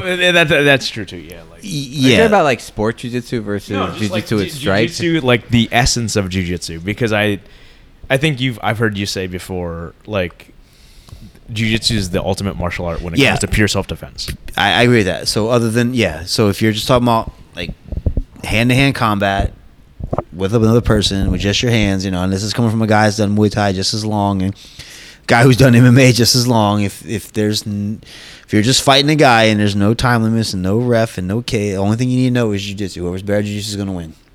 It's just that, like, Why wouldn't you just say MMA? I feel like MMA is like, I feel like jiu-jitsu is a subset of MMA. You know, yeah, jiu-jitsu is like a subset. so no, when I say MMA, I think so I don't think this, but if the way I'm using it right now is MMA used to mean different martial arts fighting each other. Okay. Yeah, it's different now. It's different Yeah, now. it's way Now different everyone does jiu-jitsu, Muay Thai, or some sort of like. But historically, that's why it's funny because like when I that shit. Yeah, I posted a picture with Dean the other day, and let's talk about, you know, we started watching because of the UFC, you know, and that's how we got into jiu-jitsu. But people don't understand those first 5 UFCs over the span of how many years was it? I don't know. It started in 93. 93, yeah. That's Yeah, and it went to 27 years now. 96, but like when we started training 96, 97, it was 5 or 6 UFCs. And there was one jiu-jitsu guy in that whole 6 years that did. There was only one jiu-jitsu guy. So people a don't. weak one too. That's what I'm saying. It wasn't like we're watching 30 jiu-jitsu guys fight. We literally watched one jiu-jitsu guy like beat everybody. Well, So- what wasn't kind of part of that was to say which is the best martial so art. that's- Like we're gonna put a karate guy Well, against that's- the sumo guy. and that's really what it was, you know. Like if you if you didn't train jiu-jitsu, like even if you trained a little bit jiu-jitsu and the other guy knew more jiu-jitsu, if there was no time limits, you had to go beat him. You had to go like so. I honestly I agree this, and I've had this debate with other people, and I've like, you know, either other things that you know, respect the guys who I respect their opinions and stuff, but I don't think that that's all you need to know. You know, like it's not all you should know. Like you know, should know how to shoot a gun. You should know how to fight. You should know how to throw a punch. Like everyone should. You should be in condition. But like honestly, like if you know jiu-jitsu, like if you know now, if you're gonna bring up some hypotheticals where you're gonna have to fight 10 guys and shit, I don't care what. Yeah, you do. parkour is your best. Yeah, martial art. yo, If that's the go case. go fucking run track. You just be fast as you can and run away, because that's the only thing that's gonna save you. You're fighting multiple guys. Like I don't care what you know, stuff like that. But if you're talking, like I said, if someone doesn't know jiu-jitsu and he could be the best whatever in the world. Okay, so that's an interesting point. At this point, because of the evolution of martial arts, because I would say the UFC is a huge singularity in terms of like the change of perspective of what martial arts absolutely. is. Yeah. I think at that point too, jiu-jitsu has changed also, right? And like, what is your pure definition of jiu-jitsu? What differentiates jiu-jitsu from any other martial art?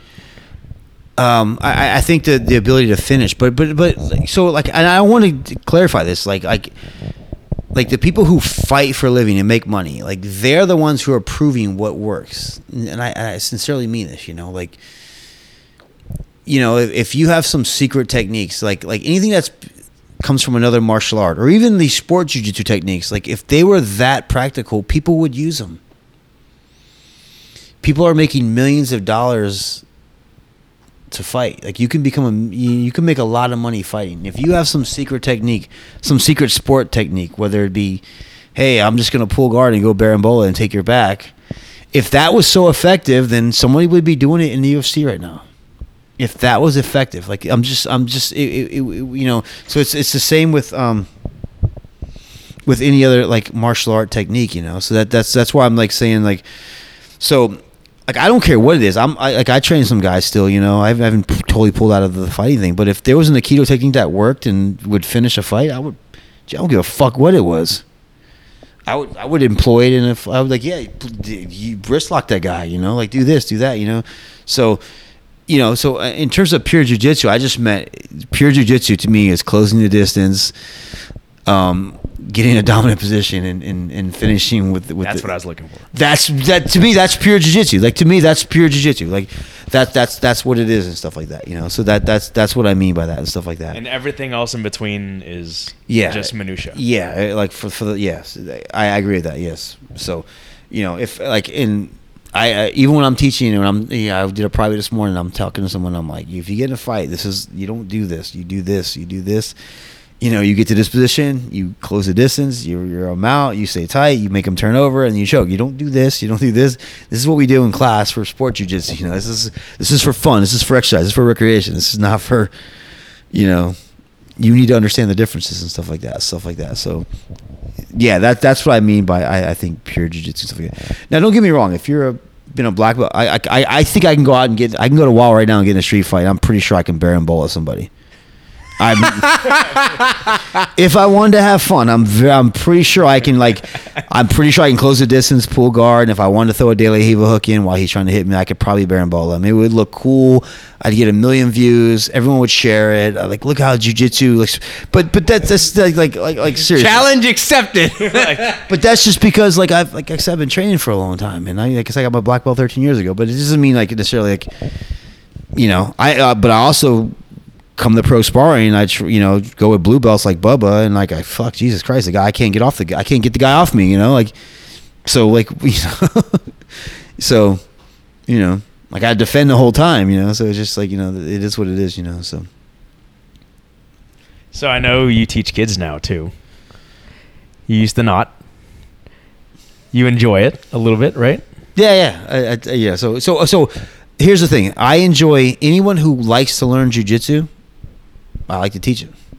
That's so if a kid generally wants to train jiu-jitsu, wants to be here, like you see, that I have no problem teaching. It's just when I will never go into the thing where it's I want him to learn to behave and he doesn't want to be here. That's not fun for anybody, So and I probably will never fall in that role because I will never need to do that. But yeah, no, I actually, like I said, if someone we have awesome kids here and they actually want to learn jiu-jitsu and stuff here. They're not here just to, so. But you're also of the opinion, like I've heard you say quite strongly, and if I'm wrong, correct me, but it's that you think all kids should learn jiu-jitsu. Oh, absolutely. Absolutely. More so than adults. Because kids are more likely to get bullied than adults, Yeah, absolutely. Like, I don't like, Jesus Christ. I know Johnny doesn't want to do jiu-jitsu, but who gives a shit, Make him do it, Like, But he also doesn't want to do his homework. He wants to play. Contrary approach to teaching martial arts than, I mean, me coming from a traditional martial arts background where it's sort of like militaristic, ultra focus on discipline and blah, blah, blah. And I think that's what draws, your average soccer mom to like a karate class. Right.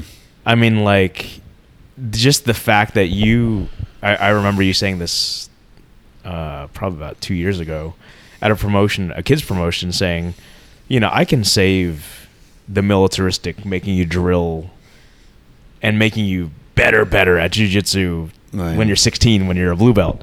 But right now, my job is to make you love jiu-jitsu. Right. And that's an awesome approach as an instructor that, like, to recognize that in a student and to believe so much in your art that you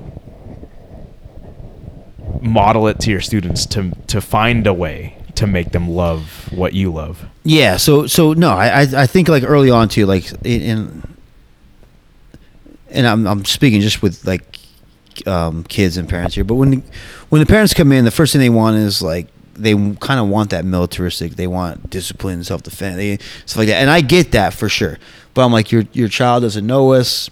We want them to have fun. We want them to fall in love with jiu-jitsu. And as they get to know us, then we will gradually get harder and harder and harder on. And it's still all the other stuff like that. No matter what, they're going to learn to defend themselves. No matter what, they're going to learn to defend themselves. That's like, to me, especially for kids. Like, we talked about this earlier about the self-defense thing and what's a white belt and what's this belt and what's this belt. To me, if kids learn jiu-jitsu, he should be learning self-defense. Like, we do not teach kids how to pass the guard. We teach kids how to get out of. We teach kids how to defend themselves. Like, that's first and foremost and stuff. And then we try to do it in a fun way early on. And then as we get to know them, and some of these kids we've known for a lot of years, we've watched them grow up in front of us and stuff. And then we actually start, then we can actually start being a little bit more of the stuff that the parents want after a little while, but we definitely don't scare them off early on. We want them to enjoy the process. We want them to have fun with jiu-jitsu, and jiu-jitsu is fun. Like it's absolutely, it's fun. It's I fun. wouldn't be doing it if it wasn't fun. Jesus Christ, if I was a kid, I'd all day kids are being told like, keep your hands to yourself, don't grab him. No. So when we get in here, we're like, yeah, jump on his back and choke his ass. Like that's like literally, like, it should be fun, and stuff like that. So early on, when we get a new kid in here, we want them to have fun with it. We want them to develop some fundamental skills, and then we gradually move on to, okay, this is etiquette, this is more, and then we get on more. But we don't want to like scare them off and be too militaristic right off the bat and stuff like that. So it doesn't benefit us, and it definitely doesn't benefit the child either and stuff like that. So. Have you had conversations with kids that have had an experience that jiu-jitsu has helped them, or an experience that not necessarily made them, but was part of the reason for getting in there? Like, have they talked about like being bullied? For lack of a better term, like have you like talked to kids that are like, I was bullied, or they feel better now, like, or do they just go about their lives and not really know much different? No, I think we put such an emphasis on it. We've had some stories here where they just like, because that's like literally like when we teach. When someone's in our guard here, we don't teach them to grab a lapel. We're like, someone's going to be grabbing your neck and someone's going to be grabbing your head. So we emphasize this a lot. Like when someone grabs your head, or someone tries to punch you, or someone tries to kick you, it's totally different than our adult programs and stuff. And this is kind of what I was talking about earlier. Like, what direction do I go with? When you ask me what's self-defense part of it, like, with kids, it's a no-brainer. Kids need to learn self-defense when they come in here. That's literally like, that's what we teach them right off the bat. Like, and if you watch two kids grapple, you'll see them in two headlocks in about 10 seconds if they don't know. Like, so that's literally what happens to them on the playground and stuff like that. So we emphasize that early and often and stuff like that. So, yeah, but yes, we do have scenarios like that where kids are definitely more confident in terms of like staying up to bullies and stuff like that, and we definitely don't allow them to be bullies for sure. We've had actually one mom bringing a kid in who was he's a little rough. He was a little. So the opposite side of the opposite side, yeah. He was the bully, he's a little too much of a bully. Yeah. So her mom brought him in here, and then he learned that he wasn't very good at being a bully because he got mopped up. He was 10-year-old boy, and he was getting mopped up by 8, 9-year-old little girls, and getting choked out, and it kind of calmed him down a little bit, and then he learned the right and wrong ways of things to do things and stuff like that. So it can go both ways for sure, but the biggest thing is that the kid is, and I think that's why all parents, like I'm all for the character development, I'm all for the better grades and more concentration, but man, what's more important, your kid's safety, and not being bullied. So why do you think that? Because I agree with what you just said, where it's like, if we could wave a magic wand and teach everybody jiu-jitsu in the world, not just kids, but just everybody, I feel like violence would go down. Yeah, everyone calm Why? down. Is that because people would be not stressed because they do jiu-jitsu, they'd have an outlet? Is it because they actually know the ramifications? Like I said, I've like, even more so, I've like teenagers and hotheads that have come in here, and it's just calmed them down a tremendous amount, like they've come in and they're just like, and after grappling and training and sparring and stuff, like when they get out of here, someone looks at them wrong, they don't give a shit no more, they know, they train, so it definitely calms everybody down for sure. And we're talking about guys who just like, tough upbringings and stuff, and stuff like that. And the last thing, I don't need to do anything to this guy, I know what I can do, like I know he's an idiot, and I know I can take him down, choke him out in 2 minutes, So I've seen how many people it calms down and stuff like that in terms of, and I don't mean like kids. I just mean like more like young, like teenagers and 18, 19-year-old kids, like stuff like that, chip on their shoulder kind of, and they start training jiu-jitsu, and now all of a sudden they're, Kind of like Chris here. Chris is a... Yeah, it's such a chip on my shoulder. A hothead to the max. But like I won't say I definitely wasn't like that, but I knew guys that like I said, I was close with that trained, and definitely changed them around, So what has drawn you? Because I people who don't know Paul, you played college baseball, right? What drew me to MMA? What drew you to MMA versus pursuing another sport? I don't know. I don't know. It was cool to me. Like when I was introduced to me, I saw this little skinny Brazilian guy. So hang on. 1993, watching Royce Gracie beat the shit out of. So I didn't see MMA till '96. Really? So I didn't watch UFC. I saw UFC 1 on a VHS tape 3 years from like 16,000 movies or something. From like 3 years later. So I watched. I think because I didn't watch any of the pay-per-views until like. Oh wow! So you were, what? Really? So I didn't. So it wasn't until '96 that I started watching. So all the ones, the 1, 2, and 3, I saw on VHS that were already filmed. Oh wow! So I didn't watch them till '96. From the bottom shelf at Blockbuster Video. Yes. That's exactly like that's we. So we Dean brought our VHS tape. So after that, then we actually started watching them. That's when we started watching. We started watching pay-per-view, and then we even went to one like at Louisiana. We went to a few of them. Did you really? Yeah, we like you and Dean as fans. Yeah, we went to like UFC 12 or something. Oh, that's awesome. Like UFC, we went to a few UFCs and shit, So yeah, so we went to a few of them that like we drove to like the Indian reservations and shit, like the casinos and shit. So no, but kind of unlike what we're trying to do right now. What Dana's trying to do. Yeah, exactly. Well, full circle. Look at that. Yeah. Like, so tribal lands.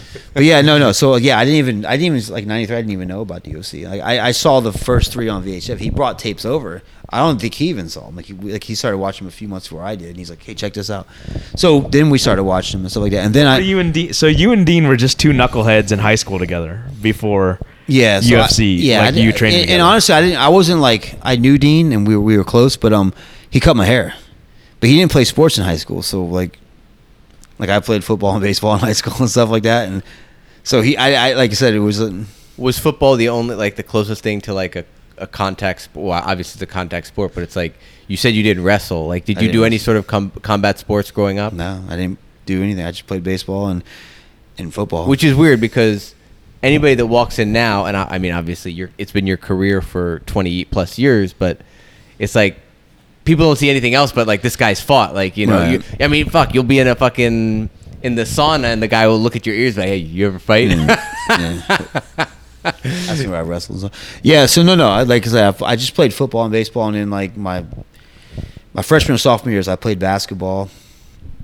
but it cut into baseball season, so I quit that. I just so no, but I never did anything else. And then after, Which is odd because usually it's like It's a always wrestler. some sort of like a wrestler or a traditional martial artist that gets into MMA. yeah, well, it was You got an MMA What was crazy as is an when MMA. When Dean showed it to me, it was like he never did anything. Like he just like said he He never cut hair. No, he never. Yeah, he didn't play any sports in high school and stuff like that. He was just he was into music. Serious? He didn't do any sports in high school? No, he was into music and he was into art and shit and like that and stuff. And then one day he's like brought these VHS over. Like, That's badass. We started watching UFC and shit, and then so I mean he should have played. He should have done. So something. obviously you're a lot more passionate about martial arts than like a team sport like baseball, football, basketball. Not necessarily, but it was new. Like I'm not saying this in a bad way, but every 20 years you start getting into something new, so I was like someone asked me like if I could only I don't know if I should say this. Someone asked me if I could only climb mountains or do jiu-jitsu, which one would I pick? And I'm like, fuck, I don't know. Because I've been doing jiu-jitsu for like 23 years, so I'm like, damn, mountain climbing is a lot newer to me, Yeah, like exactly. I have some big goals I want to do in that thing, Yeah. So that's kind of how I played baseball since I was 5 years old, so it's just like I played football for years and shit,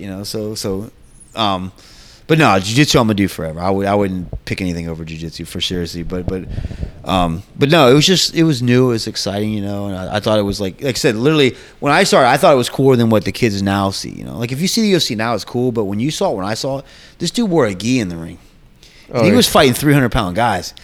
Now, I don't care if fuck, that shit was cool, man. Like, that shit was cool. Like, I don't care what, like, yeah, it's cool watching these guys fight in Reeboks, and it's a sport, but, dude, this little skinny Brazilian dude was like, he was fighting. When he beat Chemo? Dude, he was fighting guy. He went out in his gi and just, like, he was, like, so much smarter, but he was, like, choking him out. That shit was cool to fucking like, I can't tell you how cool that was, like.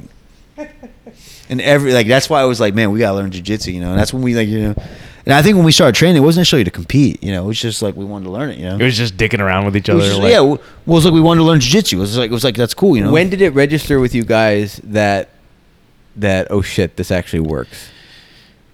Because it's definitely like it feels like a superpower when you. Well, go no, I to think someone- watching him registered with us. I think the UFC early UFC's proved it because he was like going against like other martial arts and and like I said, and I've said this before in other things, not necessarily in this context, but probably 5 years before that, we'd have stupid arguments over like who would win a real fight between Chuck Norris and Van Damme. Van Damme and fucking Steven Seagal. Oh, there- like we're literally Yes. debating stupid shit like that. There we go. Yeah, so you're talking about like we were talking about stupid shit like that, and we were like literally serious, like we were like, no,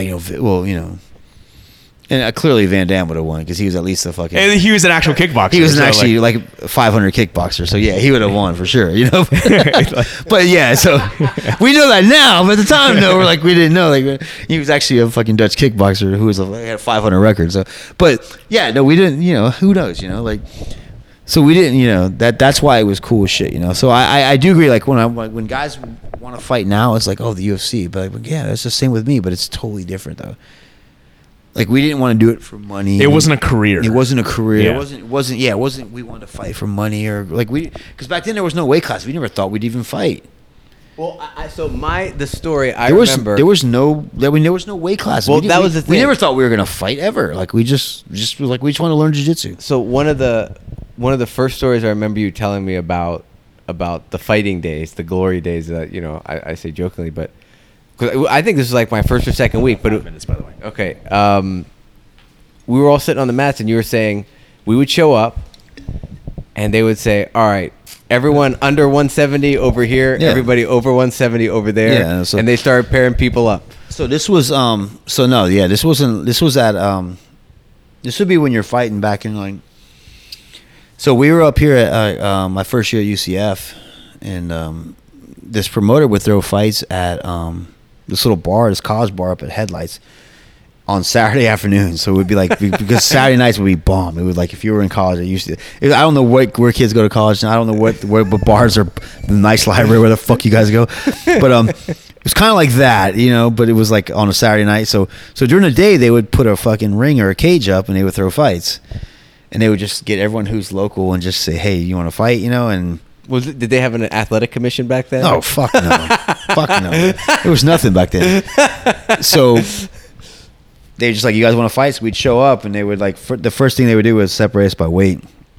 You wouldn't know who you're fighting. They would just be like, everyone under 170, come over here.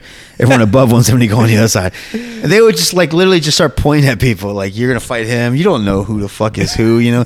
But, in their defense a little bit, we were all kind of new, so no one really knew fucking, it'd be different if there was like some secret black belts from Brazil. But there was no, like I said, everyone was so new to training. So it wasn't super bad. Occasionally you'd see the occasional mismatch. But yeah, that's kind of pretty much how it was. Did they give you any money?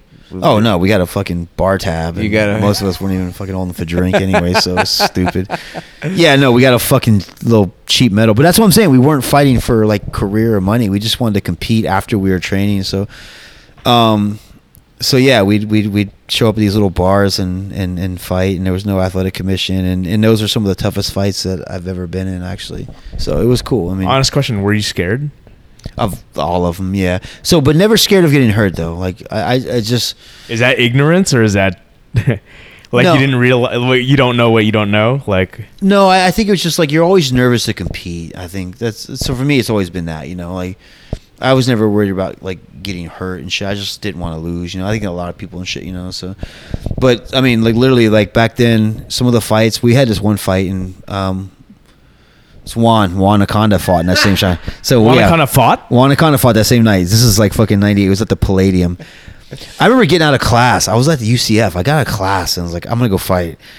So like I would drive over to this place. And me and this guy, like he was under 200. And so that was close enough, And I was like 170. And we just... There was no commission, so you could kick to the face on the ground. So we ended up just... Did you have were your hands bound, or was it bare knuckle? No, we had gloves on and stuff. Okay. But I gloves. I remember it was a 120-minute round, and so there was no rounds and shit. It was just 120-minute fight, 120-minute round. So like we were on the ground, we're both trying to ankle lock each other, and this is like 14 minutes in. And he's heel kicking me in the face like over and over and over. And it just like is so bad, and like the fight ended up being a draw. Like there's no ever recording of it, but it was the worst. Like I couldn't go to class for a week after that. Like we were doing stupid shit because we didn't know. Like back then we were still like Dean put like a fucking steak on my eye because he thought he thought that actually would work. Like I don't know. Like, does that work? I don't know if that actually does something. I think it's just the cold. Yeah, like we put a steak on my eyeball and shit. That's from watching Rocky, dude. Yeah, that's what I'm saying. Like, yeah, we used to do raw.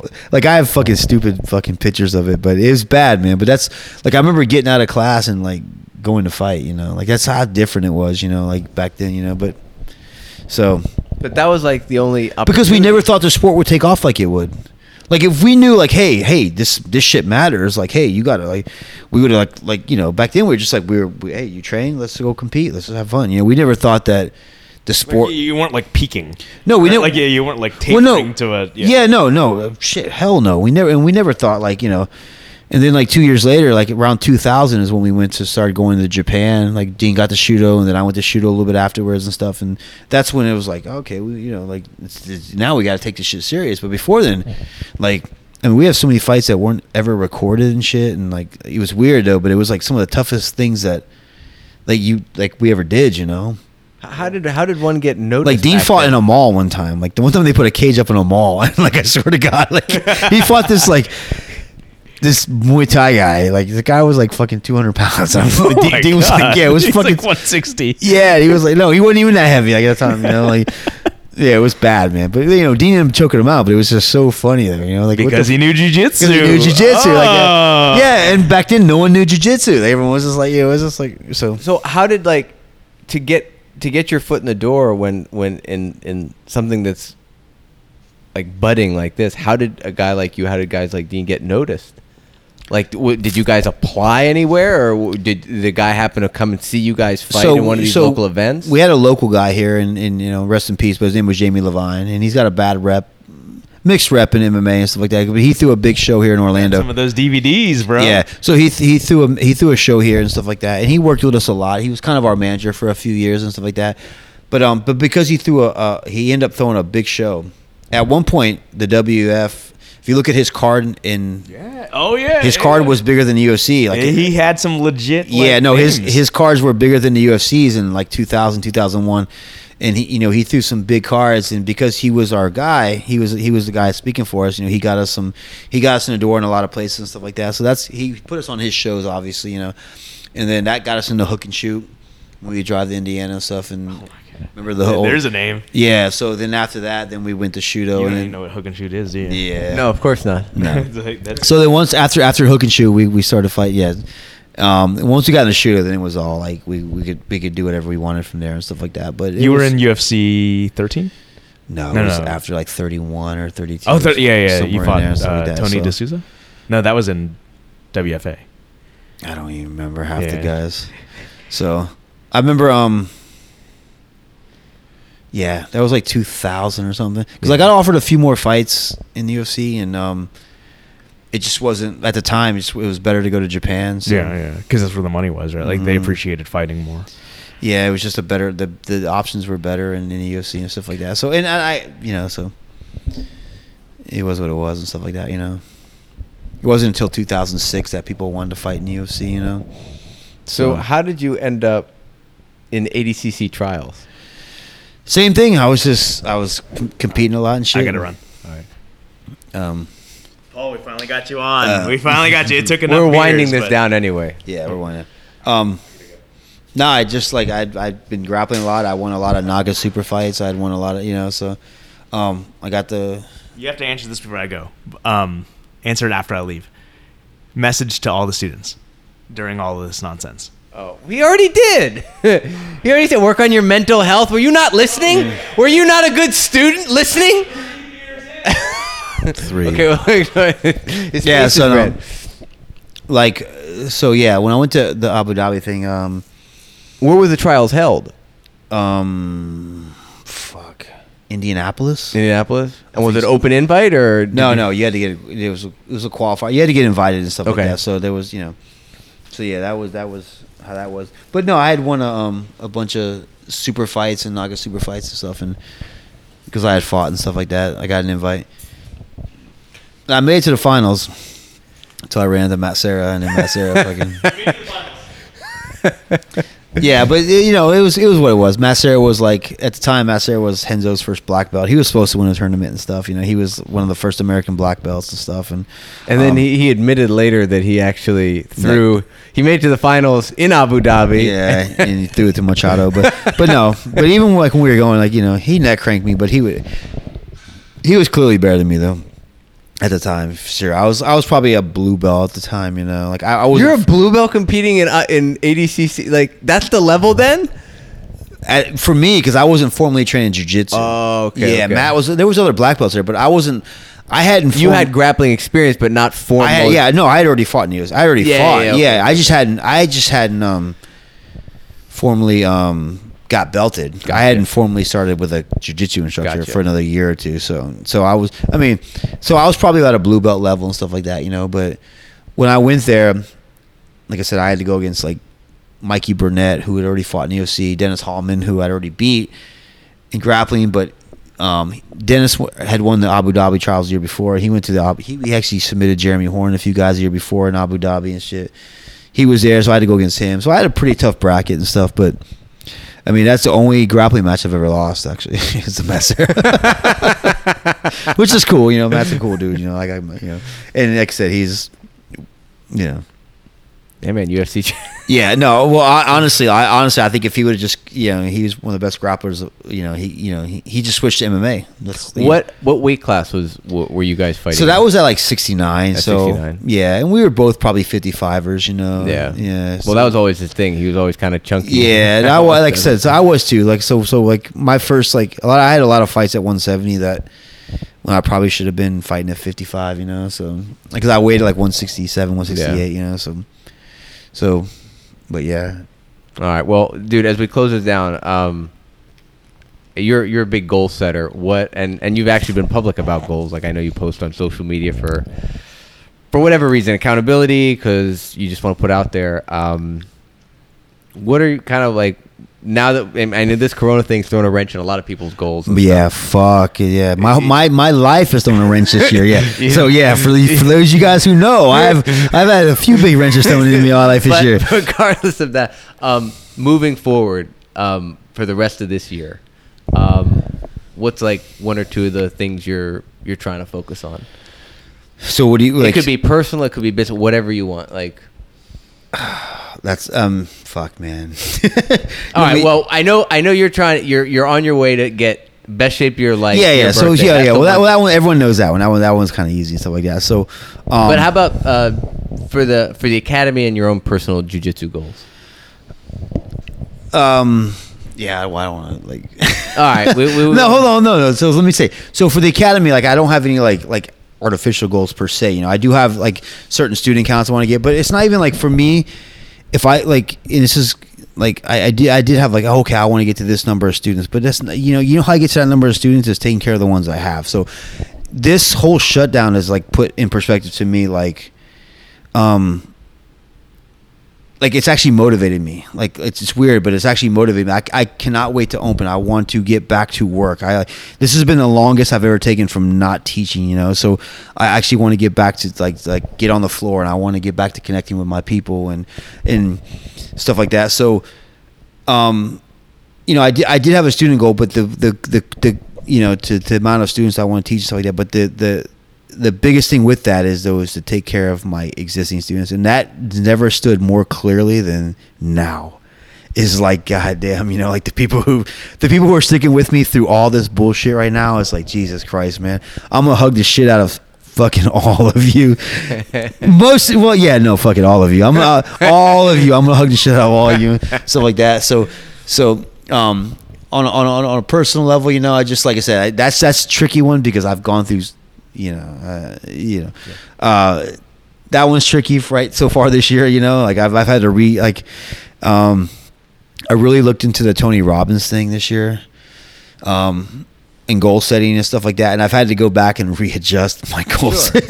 Well, I mean, usually you don't do it this early, but I've had to because of this Corona thing and because of my personal life, you know, like I've had to go back and like, you know, so I definitely want to reconnect with some people. I definitely want to like,